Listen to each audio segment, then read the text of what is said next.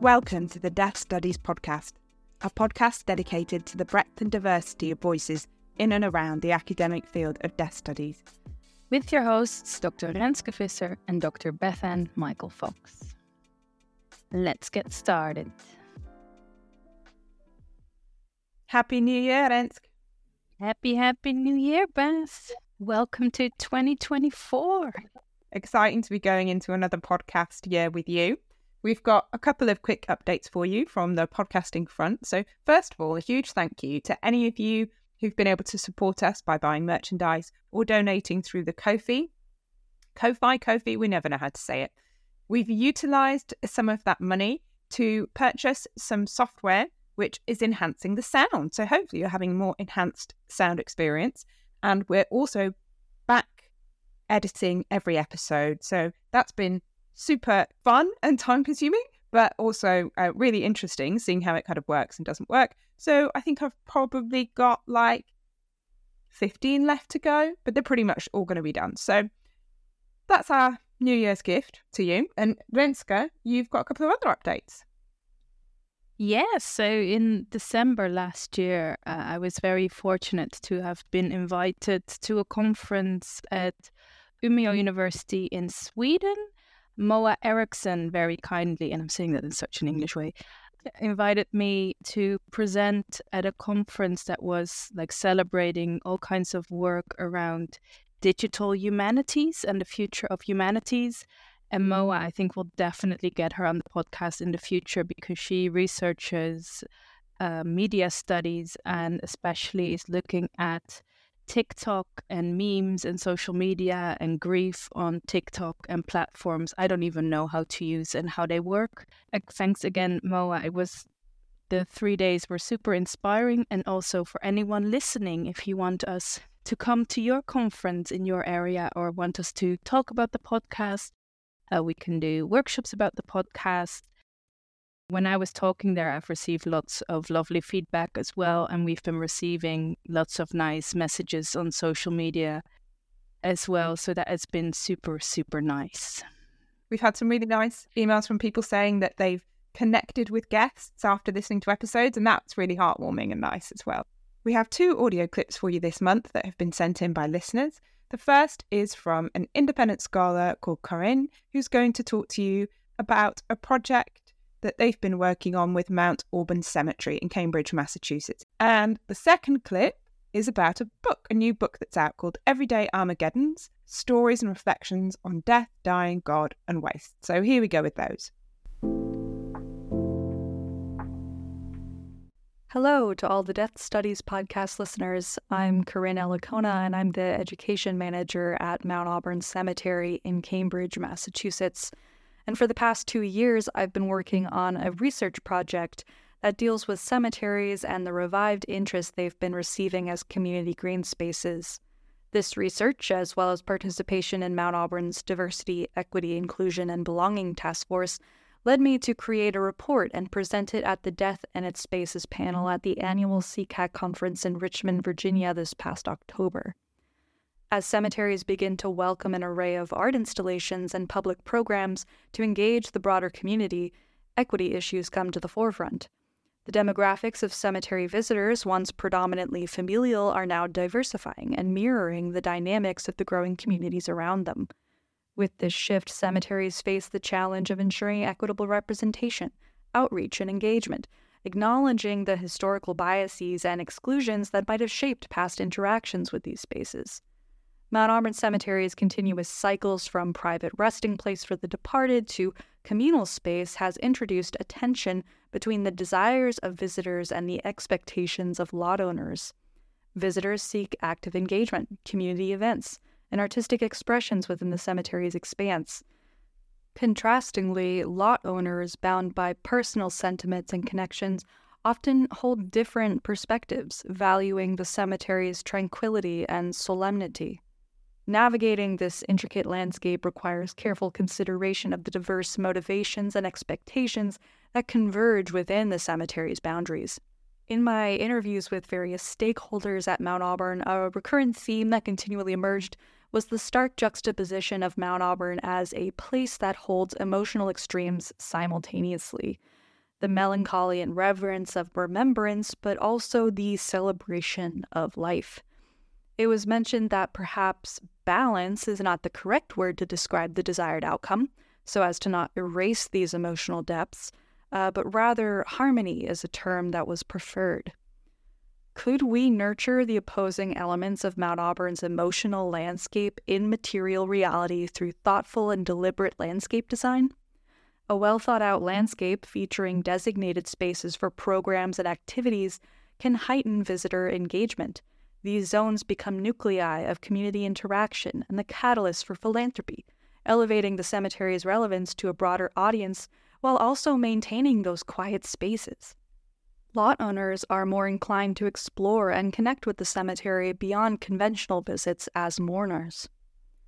This interplay between beauty and grief is a profound and mysterious aspect of the cemetery, and integral to understanding how cemetery landscapes can have an impact on the emotional experiences of visitors and mourners alike. Through the harmonization of these expectations of the space, individuals can find acceptance, tolerance, and appreciation for the aspects of the other that they are discomforted by. Now, I'm not a landscape architect, but this question is one that has continuously fascinated and guided me throughout my research, and I welcome your thoughts and discussion on the topic. Thanks again.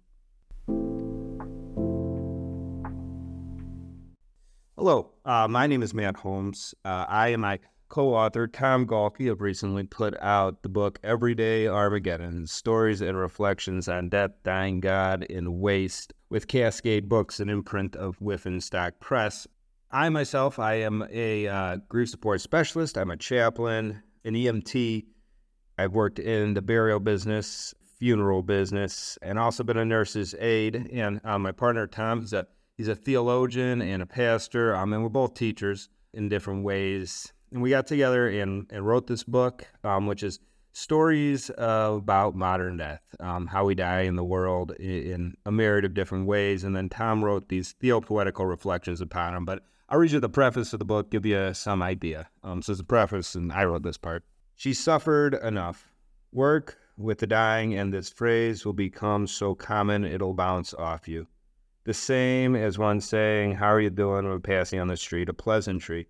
It is a statement made without thought, simply because the situation seemed to call for it. Somebody has died. Something had to be said. She suffered enough. It fits the bill. It goes with the territory. What happens if you step back for a moment? What happens if you look at this statement and its assumptions with different eyes? What do we mean? What do we really mean when we say that the other has suffered enough? This question is what sparked this book, bringing pen to paper and expanding into all that's contained hereafter. What do we mean when we say she suffered enough? While concrete answers to this question may be satisfying, stories tend to offer us something truer, and so what follows are stories. After all, in the end, death is at the bottom of everything. At the same time, these stories, like any death, are also shot through with life and love, with humor and strength, struggle and acceptance. Between these stories are theopoetic interludes, breaks in the narrative to sit back and to listen and reflect, allow time for the meaning to make its way in. These stories are works of fiction. However, they are also born from years of experience working with the dying and the dead. Any of them could happen on any given day in any hospital room or living room or dying room. These stories, they're not meant to be easy to read. At times, they may seem playful or fun, but they're none of those things alone. Rather, they are honest, and they speak to what is happening all around us and inside us every moment of our existence. I work in death. It's my business, but it's your business too. The stories in this book will one day be your story, and the stories of your parents and your partner and your children. There may be other stories to write, there may be better ones, but if we can't read these stories and stories like them together, the narrative will remain as it is. In the past 100 years, the average American lifespan has increased by nearly 3 decades, which is a good thing. This extra time has also created the conditions of modern, ordinary death marked by chronic illness, lengthy, pervasive debility, often isolation from the community. Most of our friends and family, most of the world will die an ordinary modern death.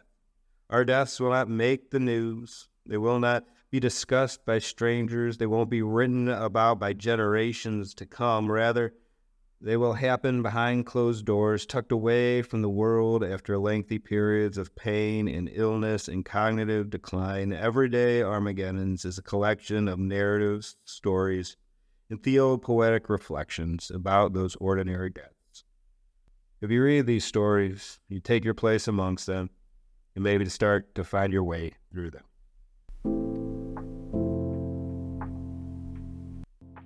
Well, thank you for sending in those audio clips. I hope people find them interesting and look up those works.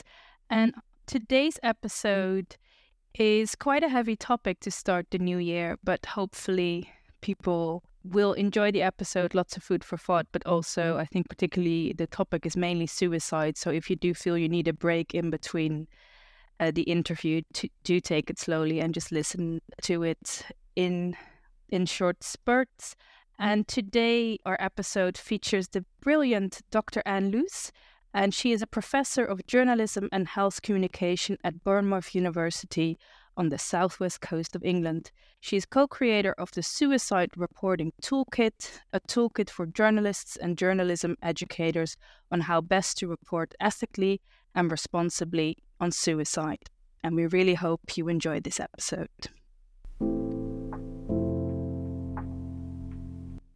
Thank you so much for being on the podcast today. As a professor of journalism and health communication, your work has focused on the responsible and ethical reporting of suicide, as well as on suicide prevention, and you have a host of publications, from books to articles to reports on this topic. Can you give us a bit of a summary of the key themes in your research? Yeah, well, thanks so much for having me on your podcast. It's absolutely brilliant. Yeah, my research spans quite a broad range of work in the field of suicide prevention. First and foremost, I'm really interested in responsible suicide reporting by journalists. It's really important that journalism educators are teaching journalism students how to report responsibly and ethically. So that's probably at the top of the list. Destigmatizing the topic of suicide, I've done a lot of work around that.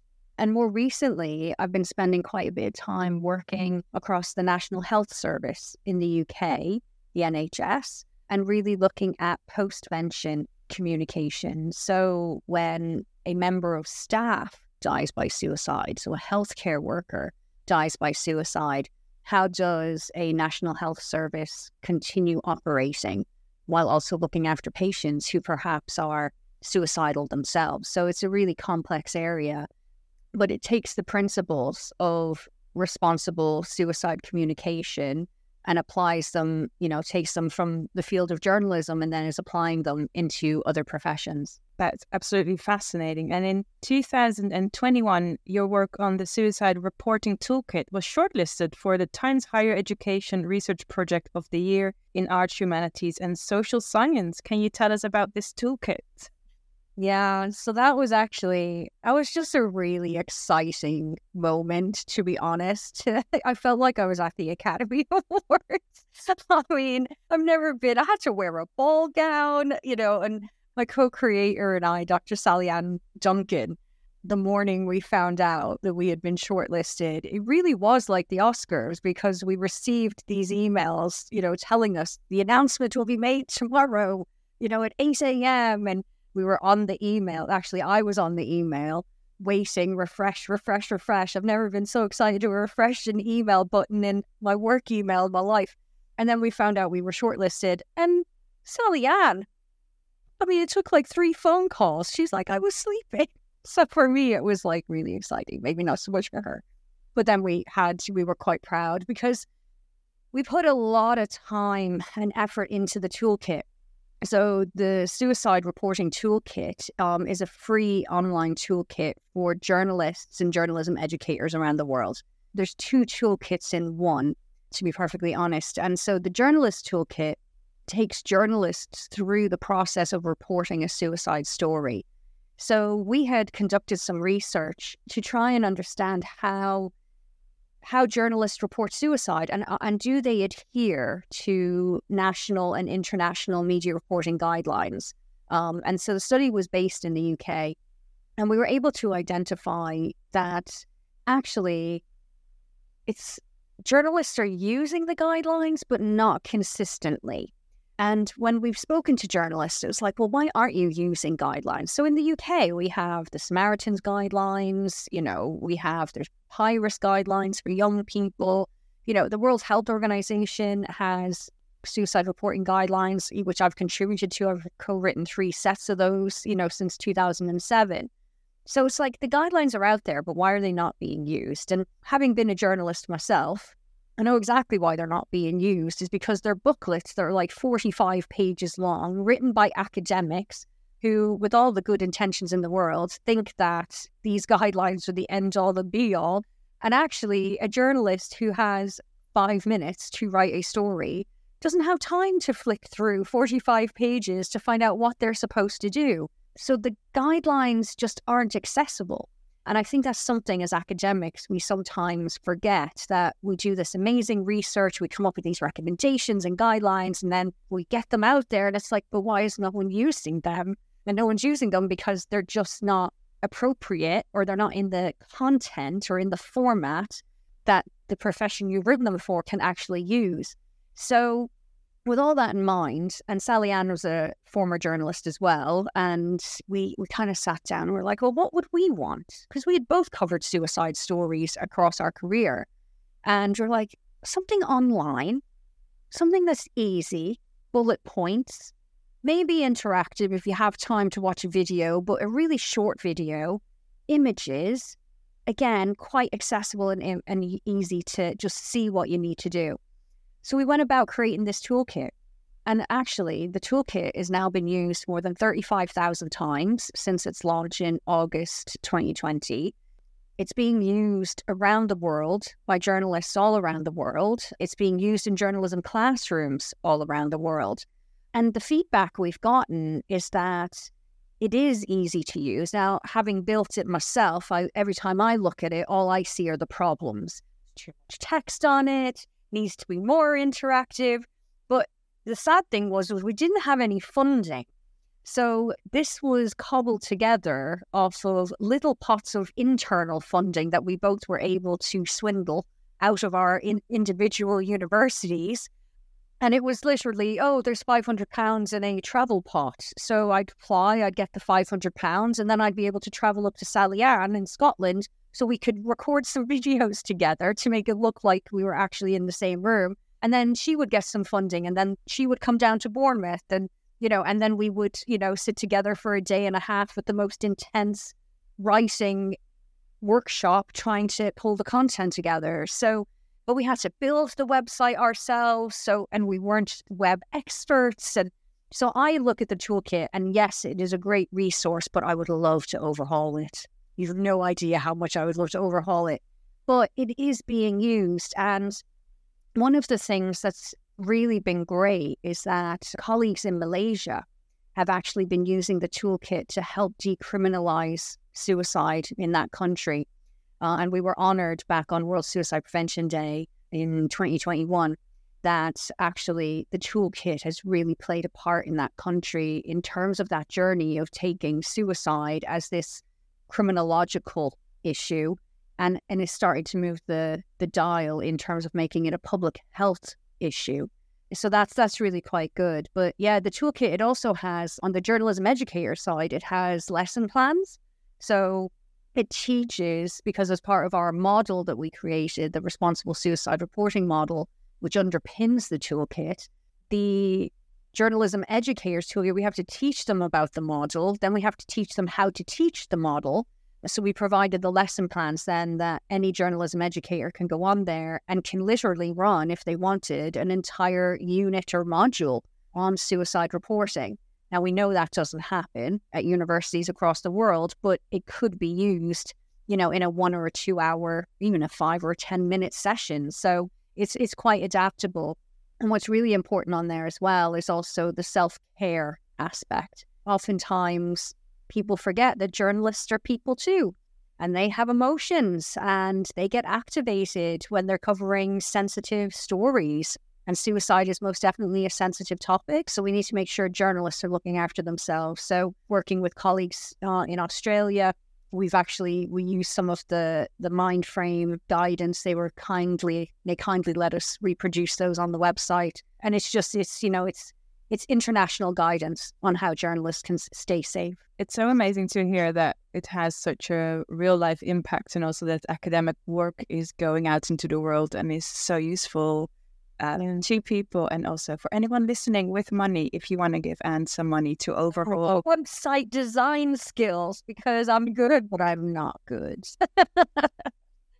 And one of the cases you've written about are the Bridgend suicides. And in 2016, you wrote a book entitled The Bridgend Suicide and the Media, and you published that with Palgrave.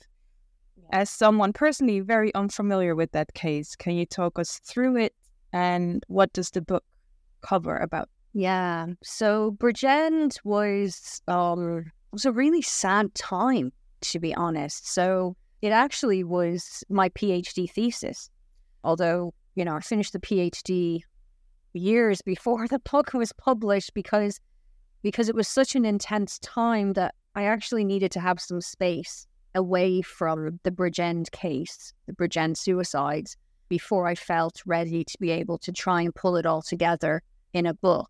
So the book was published in 2016, but the Bridgend suicides happened in 2008.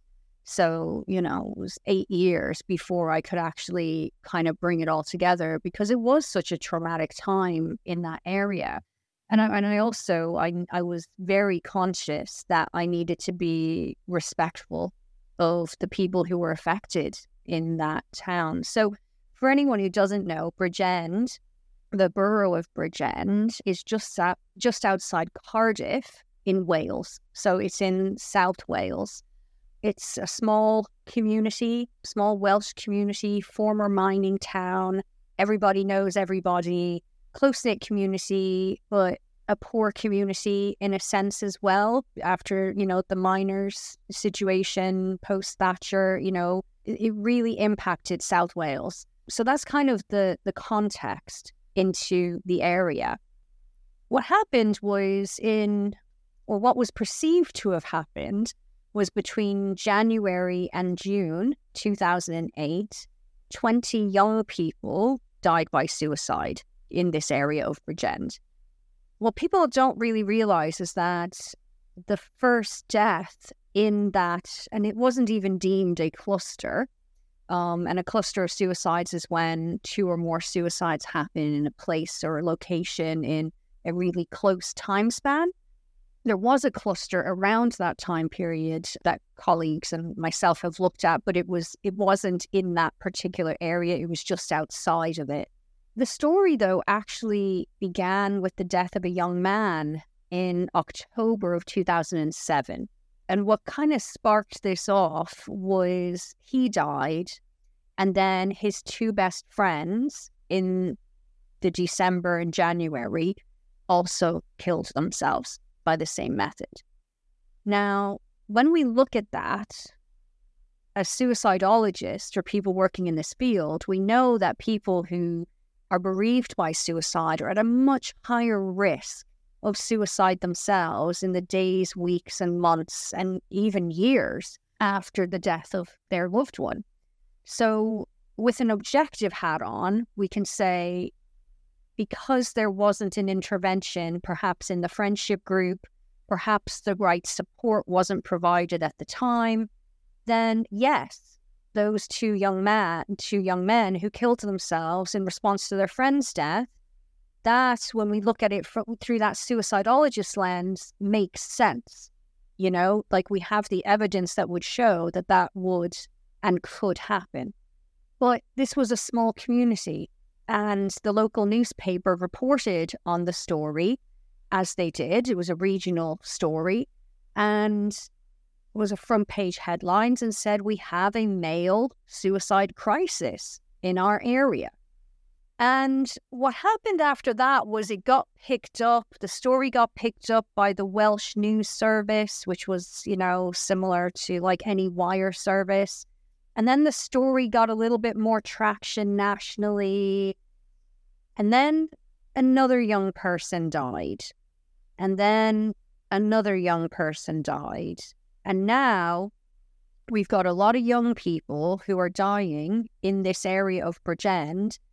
And the story becomes not only nationally, but it goes international.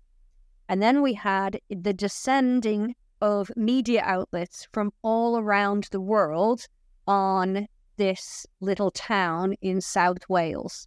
And in fact, some media coverage around the world had to actually, in their newspapers, magazines, and on their television programs, actually had to run explainers about where the country of Wales was, let alone where Bridgend was. I mean, when you look at it, with hindsight, it's like, oh my God, like, how did it get like this? The issue was that the media coverage ended up becoming the story in the end. So the media was fueling this story, and it just wasn't able to be contained. My research, though, was trying to understand what on earth was going on here with this media coverage. Why the sensationalism, and why so the frenetic reporting, and why was it an international story? What was the thing that was hooking absolutely every journalist around the world into this particular story? And why were none of them thinking, hang on a second, I wonder how all of these people who are being bereaved are actually feeling about all of this coverage? So there was a real disconnect. My research actually determined that there was a moral panic around suicide that emerged. But the moral panic wasn't about suicide, that's the stigmatized topic that's so taboo that nobody ever wants to talk about. It was actually about the unregulated internet. It was actually about social media. So in 2008, if you can cast your minds back, Facebook had only been public for about a year. Okay, it went public in 2007. This was January 2008. In the UK and Ireland, we had a little social media site called Bebo. MySpace was also kind of there on the periphery, but it was mostly in the UK and the Republic of Ireland, it was mostly Facebook and Bebo. And, not to be too discriminatory, but middle-aged white editors in newsrooms around the country and around the world did not understand the concept of social media. They didn't understand that being a friend on Facebook didn't necessarily mean that you knew the person in real life. They couldn't understand why these young people were all throwing sheep at each other on Facebook. There was some real panic about what is going on in this social media world. And what ended up happening was a narrative emerged that it was a suicide cult. And it was all being fueled by social media. So all these kids were online, or young people, they weren't even kids. They were, late teens in some cases. The youngest person who had died was a 15-year-old, and he was the cousin of an 18-year-old who had died. So when we started to look at the people who were dying, you can see the connections in terms of family, or they were friends. And actually, these were folks who were bereaved and who needed help and, needed an intervention around their bereavement. And then there were outliers as well who had no connections, but the media really tried to make a connection between social media and different things that happen, sinister things that happen, on the World Wide Web. So that's pretty much the story of Bridgend. The real story, though, to my mind, is that we had all of this, we had 6 months of absolute chaotic media coverage that did so much harm to that area and family and friends. The real story is that when you go back and look at the data, years onwards, the same number of suicides are still happening in that area. in that same time period. Now, I haven't looked for a few years, so I've been poorly myself, so I haven't, gone back and looked specifically probably for 3 or 4 years. But when I last looked, the deaths were similar. If the media wanted to cover a story around suicide in Bridgend, when they really should have been covering that story, when there was really something out of the norm going on. And I'm not saying that journalists should be covering anything that's out of the norm, because we need them to be ethical and responsible in how they report on suicide. But it was actually 2004 was when there was something else going on in that area that would have been quite newsworthy. So it's a real interesting case study for me, at least. It was really quite foundational for me in terms of my thinking and reflections on how journalists should be reporting on suicide. I don't know if it was reported in the Netherlands at the time, but I don't have any vivid memories of it. But I'm also thinking, why this town? Because I feel you could go lots of different places in the world and have a similar kind of story. I do think Bridgend Suicides, it does sound a bit like a Nordic noir series. Well, interestingly enough, there is a Dutch filmmaker who made a film about the Bridgend suicides, and that's the final chapter of the book. And when I interviewed him, it was quite interesting to hear why he thought it was a good story to be told. I'm definitely going to look up that film. You've already touching on the importance of good communication and safe reporting, and being mindful of the language that is used by reporters and by anyone, I guess. But you've worked also with the government of the Commonwealth of Australia to create #ChatSafe, a young person's guide for communication safely online about suicide. And young people's access to harmful content online is a significant concern at the moment. Yeah, so actually this was a project that was led by my colleagues at Origin and the University of Melbourne in Australia. So they led the project. It was, their idea. They brought a group of international colleagues together so we could talk about these guidelines. And ChatSafe guidelines are really important, because these guidelines were created in response to young people telling colleagues at the University of Melbourne that they didn't know how to talk to their friends online when they would see a friend saying, "Oh, I wish I could die," or "I wish I was dead," or posting images and music that's, really quite concerning or indicated a level of distress. Origin came together and said, well, hang on a second. Why are we not equipping young people to be able to deal with this situation, or give them some skills and resources at least so they know what to do? The international community came together and we discussed what would these guidelines look like. So they are there to help young people chat safely online about suicide.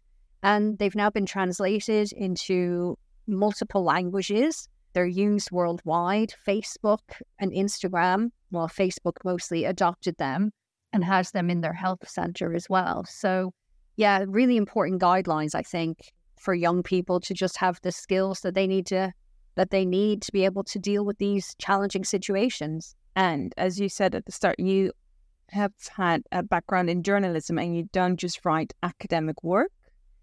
And one of your pieces of journalism was investigating suicide rates in Florida, and garden support for the creation of the Office of Suicide Prevention and Drug Control in the state of Florida. And since you've got quite a lot of experience in investigative data journalism, can you share us some insights and perhaps some differences between academic work and journalistic work? You already said earlier, journalists are often on a real time pressure, but yeah. So my start in this area, investigating suicide rates. So I was a young journalist in Florida. I was actually bereaved by suicide. My partner at the time, who was also a journalist, died by suicide. And when he died, it, as you can imagine, absolutely shook my world. And I couldn't understand it. Just could not understand it. Was in my early 20s, didn't make sense to me. Even though he had struggled with mental health his entire life. He was bipolar. He had attempted suicide several times over the course of the time we had been together, but it still came as the absolute hugest shock to me. And so I did what a lot of people who have been bereaved by suicide do. They want to take action so that it doesn't happen to anyone else, or other people don't have to feel the same way that they felt. And so the only tools I had at the time was I was a journalist. I was a writer, and I could go and investigate the story of suicide. What is it? Why does it happen? How does it happen? When does it happen? To whom does it happen? And so I was living in Florida at the time, and ultimately started doing some digging and learned that the state of Florida did not have an Office of Suicide Prevention. They did not have a suicide prevention strategy for the whole state. So I started causing some noise through what I had available to me, which was loads of column inches in a daily newspaper in the state of Florida. And I also covered politics in Florida. So I was just regularly there, in the state capitol covering the political season, when the House of Representatives and Senate were in session. Well, so was Ann Luce. So, doorstepped at the time Governor Jeb Bush. Yes, President George Bush's brother. So he was the governor of Florida at the time, and doorstepped him quite a bit. And I think I just wore them down, to be honest. I really do. But I also was able to identify that to set up an Office of Suicide Prevention and Drug Control in the state of Florida would only cost them $100,000. And in the grand scheme of things, I thought that was a very good investment. So I ended up writing a series of editorials. They won some awards, which I'm quite proud of. And they were also, Jeb Bush himself actually said it was really responsible reporting of suicide. So that was my foray in, but it didn't land well with me. I can talk about that now, and it might sound a little bit vain even bringing it up, but for me, I wouldn't even display or tell people that this work had made a difference, because to me, it hadn't done enough. My partner had still died. Like, what are you talking about? Like, don't give me an award. Like, make it stop happening to other people, So that was kind of my foray in. And, after, I must have spent a solid 6 or 8 months only reporting on suicide. And then I got pulled into my editor's office at one point, and he pretty much said, "You're bumming us out now. We need you to work on other things besides suicide. We've given more column inches to suicide than any other newspaper in the country, let alone the state." And I kind of just got angry. Was like, well, no, I'm not done. Like, there's more to be done here. And I realized quickly that I just couldn't do what I wanted to do as a journalist. So the next best thing was, let's go do a PhD, because research is where it's at. Because what if I could actually figure out the answers to all of these problems at an earlier stage? So I was like, okay, so the journalist is disseminating the information and trying to educate the populace.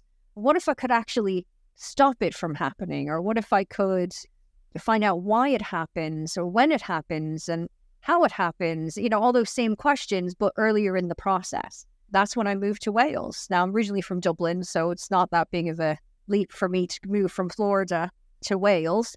I was just pretty much trying to get as close to home as I possibly could in Dublin. Living in Wales, originally my research, my PhD, when I was at Cardiff, was looking at child suicide. And I was trying to understand the roots and how do we prevent child suicide? Because I even thought, well, if you could, there's research out there that shows that if from the first suicide attempt within 10 years, it's quite old research now, and I think the field has moved on quite a bit, but it was indicating at the time that if you could prevent the first attempt, then you potentially would be preventing suicide 10 years down the line. So I was like, whoa, well, if I'd have been able to do that for my partner, then maybe this would, so it was very much living this lived experience coupled with working my own trauma, with trying to, in a sense, and it's quite common, I think, in the suicide prevention field, that we sometimes think that we can solve the problem. It's the God complex, in a sense. And until you have someone who's a colleague who can kind of bring you back down to earth and who can say, it's not your responsibility to fix everything. You don't have that power. It's about managing risk. And it took me a long time in my career, a very long time in my career, to realize that suicide prevention is about mitigating risk. But it's a complex, especially when you've been bereaved, and that's what brings you to the topic.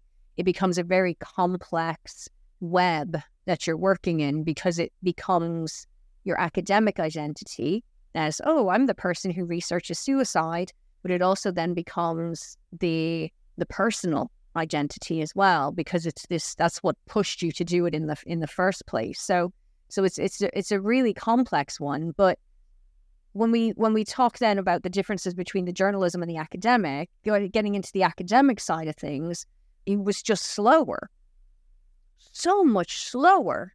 And for a journalist or former journalist, that just annoyed the heck out of me. And to be honest with you, I still struggle with it.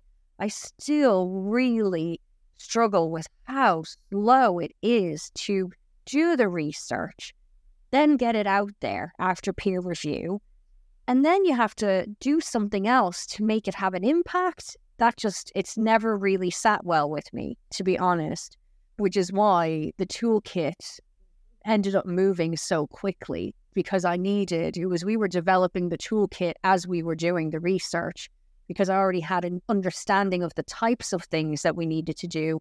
But once we had the model, then we were able to go back and underpin the toolkit with everything from the model. The slowness was the hardest thing for me to deal with in academia. But at the same time, knowing that we're doing rigorous work, although I would argue I did a heck of a lot of rigorous work as a journalist, and I would let that stand up journalist Ann versus academic Ann.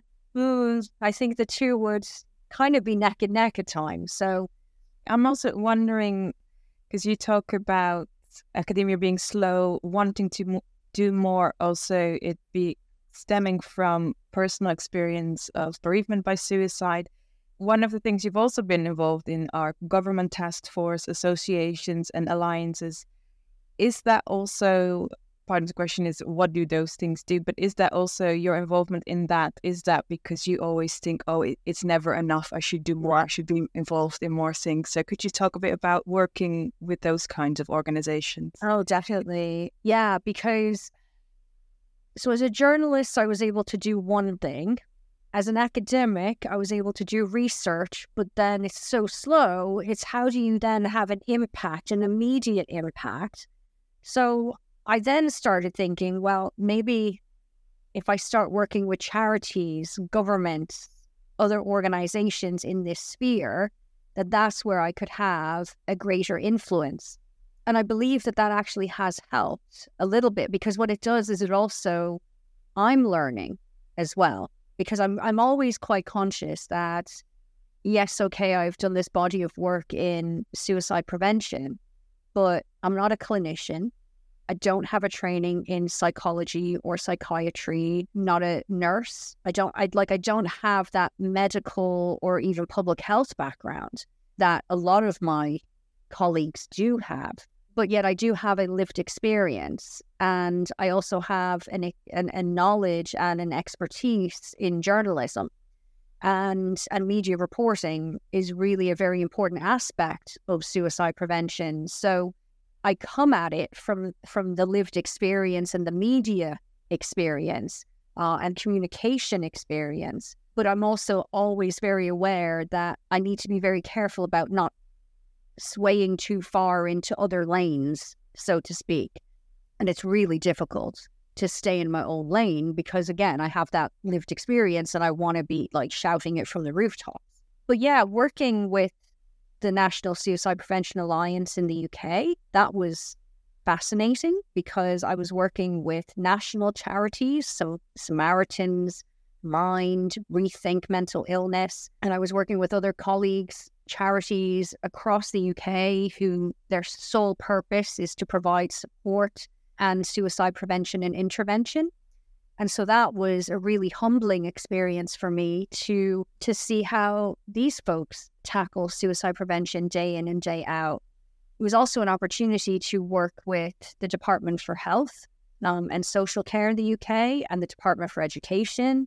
And it was an opportunity to influence national policy through the National Suicide Prevention Alliance.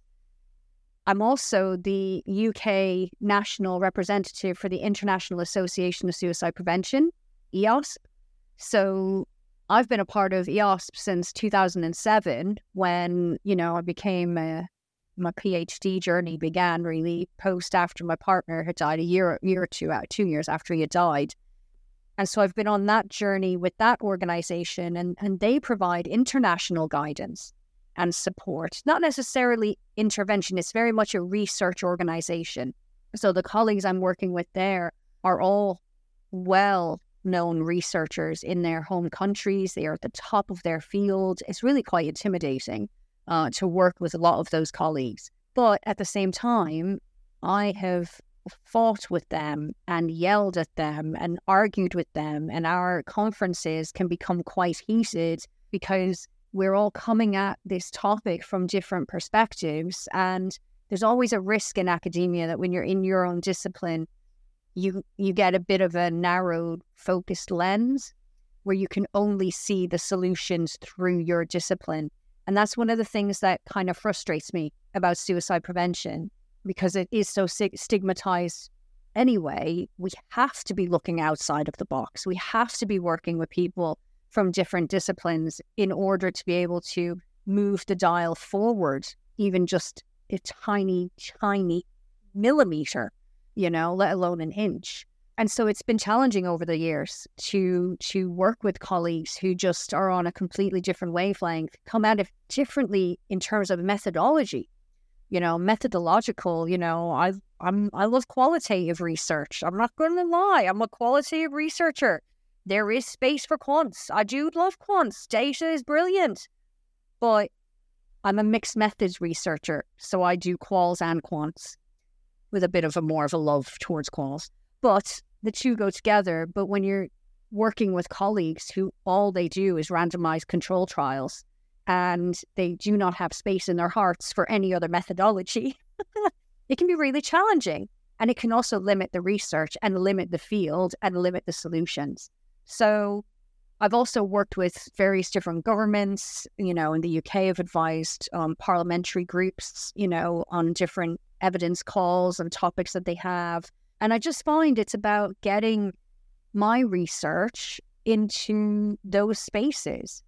They don't have to necessarily, I don't need them to always necessarily act on it, but I feel it's important that different voices are heard and different perspectives are heard.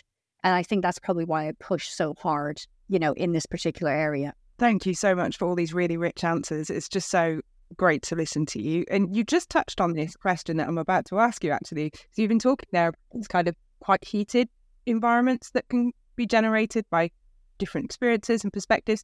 And we were just thinking when we were writing these questions up that there must be a lot of emotional labour involved in the work that you're doing. You've talked about your own bereavement. How do you approach that kind of? You talked earlier as well about the importance of self-care in the toolkit that you've produced, and it has a section on the website if anyone wants to go and look that has like a self-care button you can click on. What's your approach, Anne, to your own self-care? So it kind of comes down to that old adage, I guess it is, do as I say, not as I do.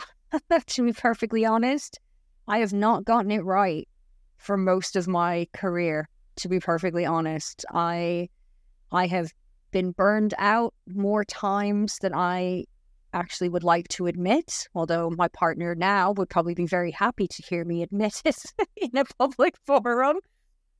But I have been in distress and crisis myself over the years, especially, when I've been dealing with really difficult suicide situations that I've been brought into, you know, because I'm quite active locally in Dorset, where I live, around suicide prevention. So I sit on the suicide response team. I'm their research and meeting lead for the local multi-agency group. You know, I've had responsibility for real-time surveillance and looking at the data and trying to identify where are the places of interest, or where are we having trends, disturbing trends particularly, that are emerging, and then what interventions do we do? So, you know, I've spent a lot of time, and sadly we had a cluster of suicides back in 2019 that really, really caused me some mental health problems myself. But I've been learning. So I've learned over the years what I need to do. I would say exercise, to be perfectly honest, has been, you know, in the years past, you would find me at 3 spinning classes a week, really cycling out my frustration and anger. People look at me and I'm like, spinning classes? Really? Like, really? And I'm like, it's amazing, because it was just me and that bike, and it was stationary. I wasn't going anywhere, and it was just pretty much go, go, go, go, go. I also really, the best therapy I ever had, to be perfectly honest, was having EMDR, which is eye movement desensitization. I can't remember what the R stands for, but it was great. And to be honest with you, I kind of wish I'd had EMDR when my partner had died.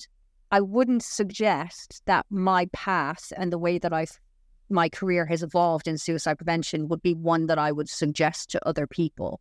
I was traumatized when my partner died. I did have therapy for a number of years, a long, long time.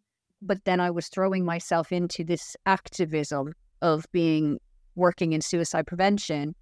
So while doing the therapy, more than likely have been counteracting that. Like, it was just blanking it out, really, you know, because then I was just continuously re-traumatizing myself by working in the field.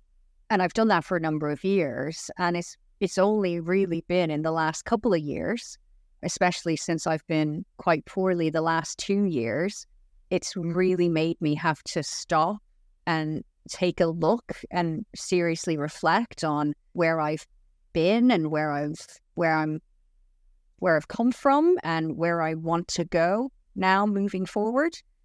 I would say that I have learned a lot about trauma in the last 10 years, especially. So educating myself around this field of trauma and understanding that trauma resides in the body, the mind-body connection.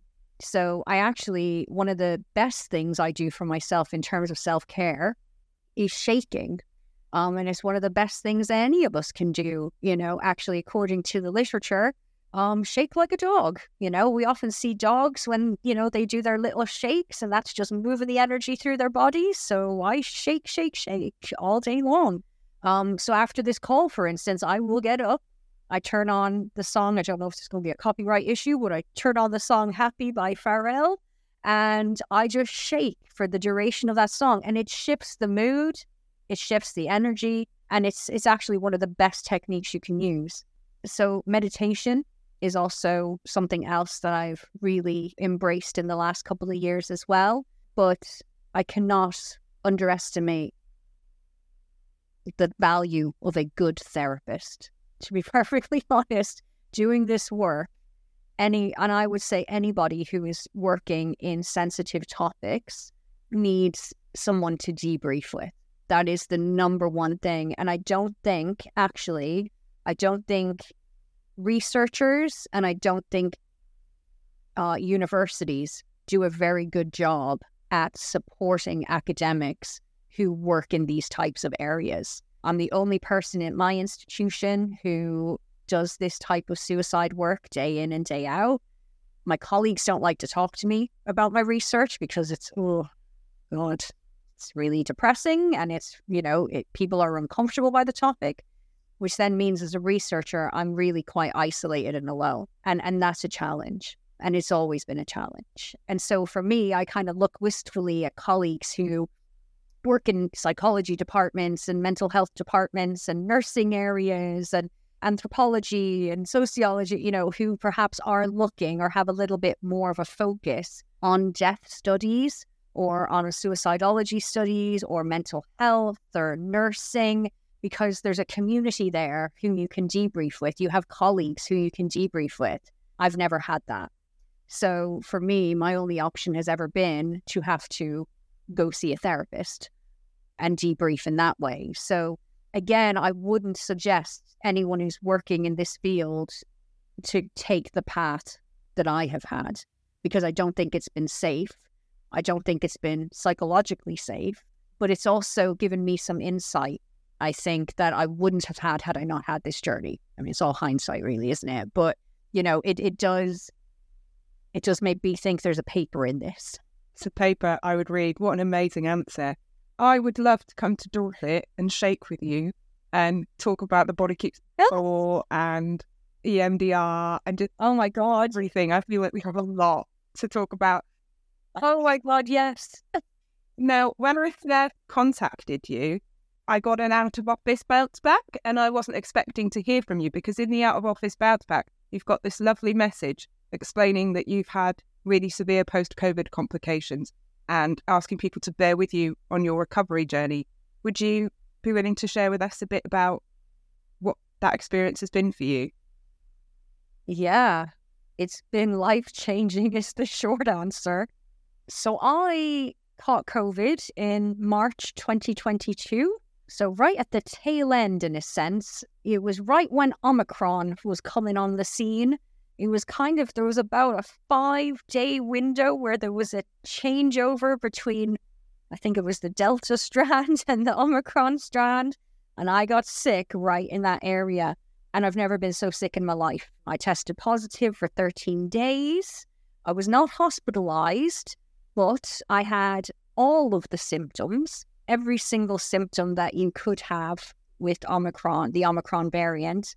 I was really sick. I was delirious, really scared. My partner and my friends, and you know, it was a hard 2 weeks.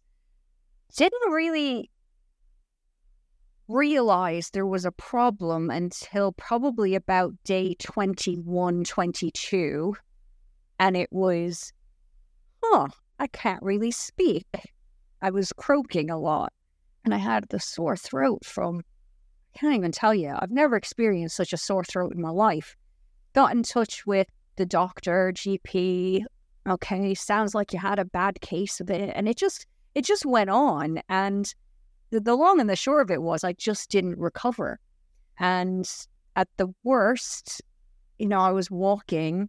I could do maybe 100, 150 steps a day. That's, you know, I was pretty much bedbound. But what was really challenging was that as it went on, I lost my voice. And I lost the ability to communicate.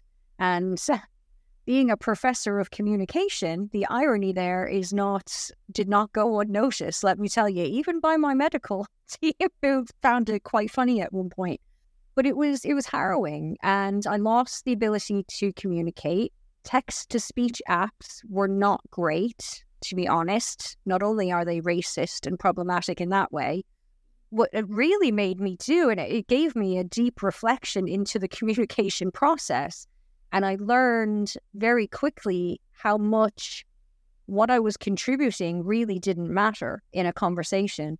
And then how frustrating that was. And then, but why is it frustrating? I mean, it became a really in-depth reflective cycle for at least the first year. Now, thankfully, you know, I've had speech therapy, and my voice now, I can talk like this to you. You can hear me. It's clear, it's crisp, but I cannot project my voice. So I'm not able to teach. So that was the voice. Then there's the brain. I ended up with some serious cognitive dysfunction, probably caused by hypoxia when I was sleeping at night for the initial 13 days when I had COVID. My pulse ox didn't drop below 96 during the day, but the working hypothesis is that at nighttime it must have. It frustrates me when people say, oh, it's brain fog. And it's like, no, it was cognitive dysfunction. I had never had never had a ticket in my life. And when I was allowed to start driving again, it's been 20 months now, but probably this last part of the year, the last 8 or 9 months, I actually had 11 tickets parking tickets, which my partner was not been very happy about, as you can imagine. Cost of living crisis, cost of Anne's brain crisis, like the two go together. But ultimately, just memory loss, couldn't remember anything. I can't even explain the level of dysfunction. I guess probably the good example I give is, when I was tested by my neuropsychologist, one of the barometers they used was, okay, so a woman in her 40s with a PhD should be scoring 90, 95 and above on these tests. And when they tested my executive function, I was at 12.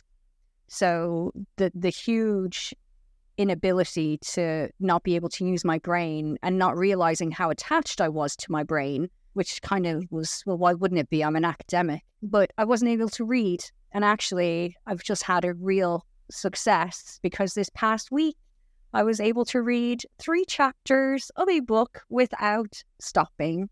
So I've had to rehab myself and it's hard, So how do you stay as an academic when you can't read, you can't remember, you can't speak?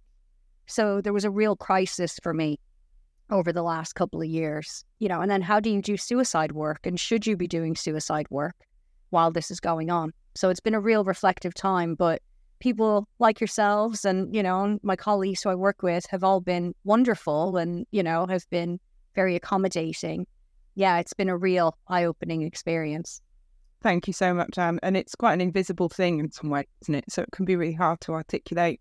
Oh, most definitely. Yeah, the invisible illness and invisible disability side of it is, is a real challenge because even now people look at me and go, oh, you're healed. You're doing so much better. And I'm like, oh yeah, but the thing that you don't see is that I have to do this little thing called pacing, which means every moment of my day is accounted for in a particular way. Different activities have to be done at different times based on my energy levels. I can have a conversation with someone, but unless I've written it down or have some sort of a point of reference, I could see that person an hour and a half, 2 hours later, and they'd be like, oh, hey, I really enjoyed our conversation. And in my brain, I'd be thinking, I haven't seen you in weeks or months, or like, who are you? So there's some real kinds of things like that. I can't do exercise. Those spinning classes are gone, never to return probably. My heart rate has to stay in a particular level, so I'm wired up on absolutely everything. The NHS tracks me like I'm homing pigeon. I see a speech therapist every week. I have to have acupuncture every week, or the headaches are too intense. It's all this other labor that is going on to be able to present myself to the world on a daily basis. So, and I am not the only person who does this. And there are people who have been living with chronic illness for their entire lives, way longer than me, who've been dealing with this for much longer than me. So I also am just very aware of my privilege and also very aware of that my story and my journey is nothing compared to other colleagues out there who show up as academics every day in classrooms all around the world and are living through what is their nightmare. Well, thank you. And we'd like to ask you one more question before we ask you our ever-present question about advice, because we really couldn't let you go without asking about your other area of expertise, because you've done loads of work around birth and midwifery. You've written articles about midwives' posts on Instagram about birth, and an edited book on media and birth, and an article on whether portrayals of pregnancy and childbirth in the media are realistic or not. So we'd love to hear a little bit more about this sort of strand of your work and research. And we also wondered, are there any interconnection? Yeah. If you had all the time in the world to do all the research you wanted, would you want to explore any interconnections between these different kind of areas of your work? The similarities are really uncanny, to be honest, between suicide and midwifery/childbirth, more so the childbirth. And it was actually some colleagues in our health and social sciences faculty who dragged me into their world back in 2013, 2 professors, Lenora Hundley and Edwin van Tegen. And, these are 2 professors who are known across the midwifery field for all of the amazing groundbreaking work that they've done. And then they come and find little old me and say, hey, the media is the cause of all the problems in around childbirth and midwifery. And we think you could come help us figure that out. And I was like, excuse me? The media's to blame for what? And so we spent probably the first 5 years of our working relationship arguing with each other, with me trying to tell them that media effects arguments are something, from the 1950s. And could we please come into the mid-noughties? And so that's why all the publications came, was because they were arguing one side, I was arguing another. And it was like, well, if we're having these arguments, then clearly there would be other scholars out there who perhaps were, having them. And only to find out that when we went to write our first article with the how is midwifery represented in the media, only to come out and find out there's nothing published on it. So we found this untapped area that really needed some exploration. So we kind of positioned ourselves in that field. I mean, now you've got amazing scholars who are working, there and doing like so much more work than we are. But for me, people often say to me, suicide, childbirth, what? Like, where is it the methodology that connects it? Is it the method you're using? And, and I'm like, actually, the thing that brings it together is the discourse for me. And that's the number one thing. So the key thing is suicide, hidden from view. Birth, hidden from view. We do not see birth. We just don't see it. It's nowhere to be found. Even on our television screens, it's this, melodramatic 30-second, oh, hey, your child is here. But you ask any woman how long childbirth lasts, it ain't 30 seconds, and it's not always a crisis. It's a fascinating representation we have of childbirth and early birth in the media. But on the suicide side, we also don't see suicide anywhere represented anywhere. And there are reasons for that. And I understand there are reasons for that. We don't want to be showing methods, but to not really talk about it at all, and have it hidden from view. So for me, what was fascinating was how taboo suicide is, and in a sense, how taboo birth is.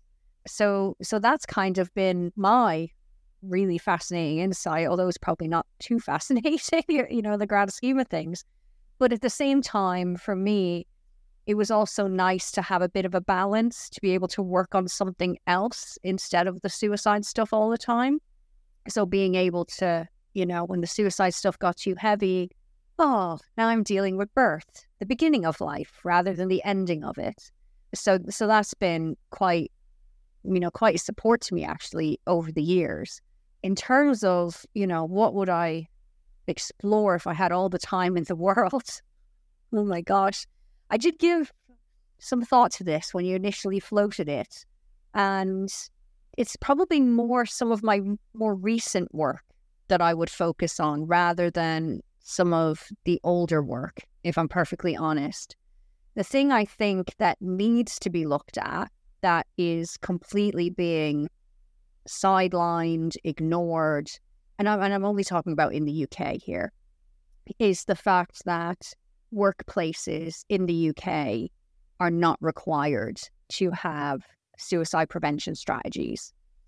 And I think that's a problem.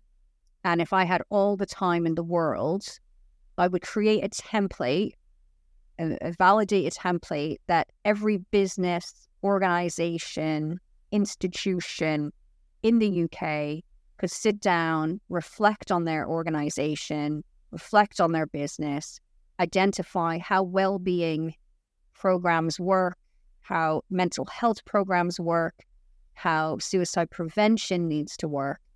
And I would train up absolutely everybody in a workplace on mental health and suicide prevention. And I would have the research evidence to underpin it. Because I think that's, and I think probably from my recent project working in the NHS, and I'm working on a book about this at the moment, about, how do you deal with workplace suicide when you're the carer? And I think that work was really eye-opening to me. And it really showed me the scale of the problem that we're dealing with in workplaces when we look at suicide. And the fact that there isn't a legal requirement to actually have that support in place, I think that's a huge, huge problem. So, but I could see myself doing that for the rest of my life if I had the funding, because I think it's a really important area. So yeah, so it doesn't bring in the journalism and it doesn't bring in the midwifery. I'm going a whole new avenue now. Oh, that's amazing, Erin. And again, shout out to anyone out there with money and funders, let's support Anne to do this amazing work. It's interesting, we're about to release an episode today because we're recording this on the 1st of December. We release our episodes on the 1st. And the episode we're releasing today has some really moving stuff about staff suicides in universities and mental health in the university context. So hopefully anyone who's listening to this may have already been and listened to that episode with Dr. Christopher Hood at Cardiff University, and check it out. Now, we can't let you leave without asking you for advice, because we always ask our guests for some advice. So have you got any gems you'd like to offer about life in academia, long COVID, anything at all? You could say it could be about spin class if you want. So I have 3 things that I hope would be useful to your listeners. The first one, self-care is not for tomorrow.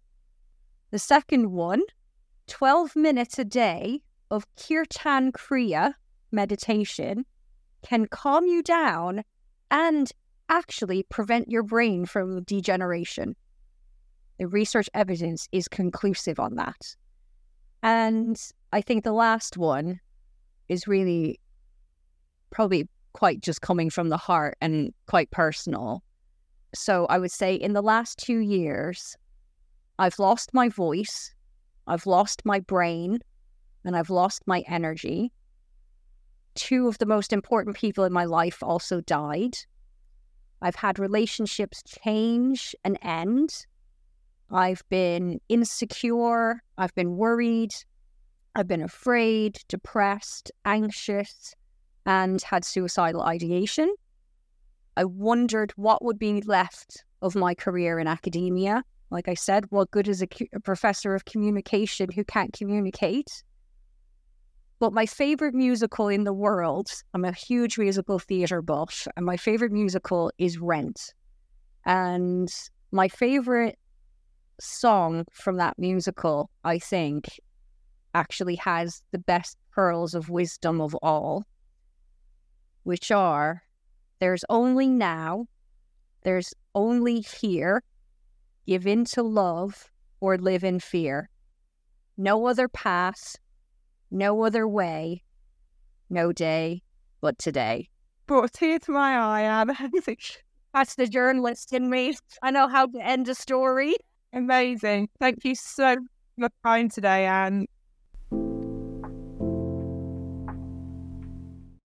So much good advice throughout, and especially towards the end, Beth. I absolutely adored speaking to Anne. Yeah, it was like a powerfully uplifting and thought-provoking and life-affirming interview, wasn't it? Like, we were both quite buzzing afterwards because it was very emotional for us both to be listening to Anne and to talk to her, and yet at the same time, like, that emotion was quite powerful in terms of thinking, what an impact has this woman had? Like, a really powerful impact. And so many of the projects she's worked on are so impactful, and so much of it has been done with very little money or support. And I found all of that really interesting, in particular in the context of academia, where sometimes it can be quite difficult to get a sense of what that impact is. And I really, really enjoyed listening to someone talk about overlap between different jobs and careers as well. And the sort of more practicey journalistic writing and the academic work complement each other so well. I found myself after the interview, because as Anne was talking about shaking, so when we were recording the interview, I was in Amsterdam, found myself just shaking it out. And since then, I've done that various times where because I have found at the start of New Year, I don't know what it is, but every morning I've kind of woken up feeling quite anxious. And I have noticed like the shaking and the moving is really helping me, or just going for a walk. But especially that I'm shaking right now whilst I'm talking, so I don't know if you can hear that on the record. It's so simple. That has also made a big impact in my day-to-day. January can be so hard, can't it? And you and me and Chris have a little WhatsApp group, one of our previous guests, Chris, where we've all been chatting about January being pretty tough. So hopefully some of those wellness tips from Anne will be things you might want to try out or things you might want to do. I know I really found the idea of the shame-blame cycle of the people pleaser to be very resonant with me, and struggling with those feelings around feeling bad about things and then sort of blaming myself and then kind of like having to work through all that stuff. And it's so great to listen to someone talk about that in the context of personal life and research, and also give some suggestions for kind of how to sit with that. It made me kind of reflect back on several episodes we've had with psychologists and people who work in counselling, where I've taken a lot of tips from those as well. I think I take a huge amount of personal sort of self-help from a lot of these episodes, and that isn't something I necessarily thought I would when we started the podcast. Was it unexpected for you? Yeah, and it's also because our running question we always ask at the end. I really appreciate that we started doing that and have continued to do so, because it is offering a lot of self-help. I feel I'm less inclined compared to you to read like self-help books and things like that. But now I do feel I get a monthly dose of self-help through all the insights provided by our guests, and also sometimes by our listeners commenting on our episodes.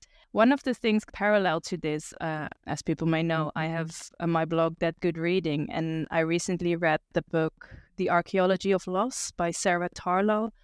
And in it, she reflects on her partner dying. He had an illness that was never really properly diagnosed, but at some point there was no hope for recovery, and he chose to take his own life by ordering medication online and killing himself through those means. And in the book, she is very critical about the fact that death is classified as a suicide.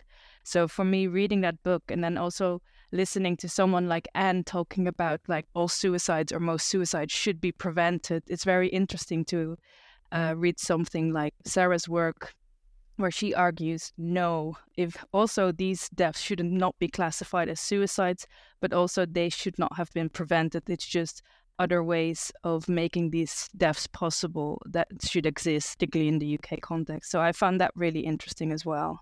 Yeah, it's remarkable, isn't it? And the complexity and how political what it means to die by suicide is really comes to the fore, both in Anne's interview, but also in our previous interview that we had that was focused on suicide and LGBTQ plus communities. And you'll remind me of the wonderful guest who spoke about that. Hazel Marzetti, yeah, she's brilliant as well. Hazel, yeah. So anyone who hasn't listened to that might want to pop back and sort of listen through to that one. I think I spent a lot of time thinking about the difference as well between things like classifications for deaths, like what we use in the UK, I know in some other countries as well, misadventure. There can be a great deal of overlap there potentially between the sort of meanings around those kinds of deaths where you can't be sure what did or didn't occur. One question I did have for you, Beth, and I also must admit I haven't looked up the film that has been made in the Netherlands about the Bridgend suicides, but I was wondering, as a person who's from Wales and given the impact, hearing Anne talk about the journalism and the responses and internationally, I was wondering whether you, as someone from Wales, did it have the same kind of impact locally, or was it more, did you know about it, or was it something you learned about it through Anne as well? Well, thank you for asking that. Yeah, no, I knew about it. It was huge news. I'm from the north, so a different part of Wales, and it's very, very interested to hear Anne talk about the idea of moral panic in relation to this, and that being moral panic about social media. I'm definitely going to read Anne's full book on that, derived from her doctoral thesis, as it is such an interesting case study and so sensitive and complex, but to apply that sort of analysis to the media coverage, I think is really important for reflecting on why certain things get so much attention and others don't, and being really thorough in that analysis with that journalistic media lens that Anne's able to bring to this, as well as all of her research in health, I think gives it really interdisciplinary and academic viewpoint and lens that allows such a difficult topic to be analysed in a really helpful and in-depth way. I know that one of the sort of things I've talked about with friends who I grew up with in the north of Wales has been more around like, well, what did people die of when we were younger? And it was two things: traffic collisions and suicides in farming communities like where I grew up. And whilst there was certainly not this kind of media spectacle or moral panic around a particular place or setting, it was always kind of part of people's life experience and sort of reflections. And a conversation that we've had a couple of times, and I've had with a few colleagues at Falmouth University, is around like ideas around disclosure and right to disclose or not to disclose. So I think I sometimes do find the topic of suicide difficult to talk about, more so because there are some things I sort of want to say, and then I'm quite consciously choosing not to, because I have still some stuff I'm kind of thinking through and working through in terms of whether it is for me to say and whether I feel comfortable with saying that. So if I sound super awkward sometimes around this topic, that's stuff that I'm kind of thinking through. And talking to Anne has been probably one of the highlights of last year for me in terms of the podcast. And just another thing that sounds slightly random, but like we couldn't stop talking for about 2 days about how lush her accent is. So thank you, Anne, for taking the time to talk to us. It was absolutely so enlightening. Thank you for that reflection. And I have, with various topics or in-depth studies, there's always the question of who am I to talk about it or to give opinions or whatever. But even someone like Anne was having that doubt. I remember part of the interview where she was saying, well, I'm not a psychologist or a medical trained person. I, quote unquote, only have my lived experience. But then she also now has that huge research and journalistic experience. So it's interesting how even those who I feel should be at the forefront in talking about things still have those levels of doubts. Also, I think a suicide is so layered and complex. It's a topic we will return to as well. So I'm just looking forward to continue these reflections and conversations in coming episodes. Thank you, everyone, for listening. Take care of yourselves this January and for the coming year ahead. Thank you for listening to the Deaf Studies podcast. You can find out more about our guests and their work in the show notes or on our website, thedeafstudypodcast.com. If you enjoyed listening to us, please leave us a comment, follow us on social media at The Deaf Podcast, and of course, spread the word.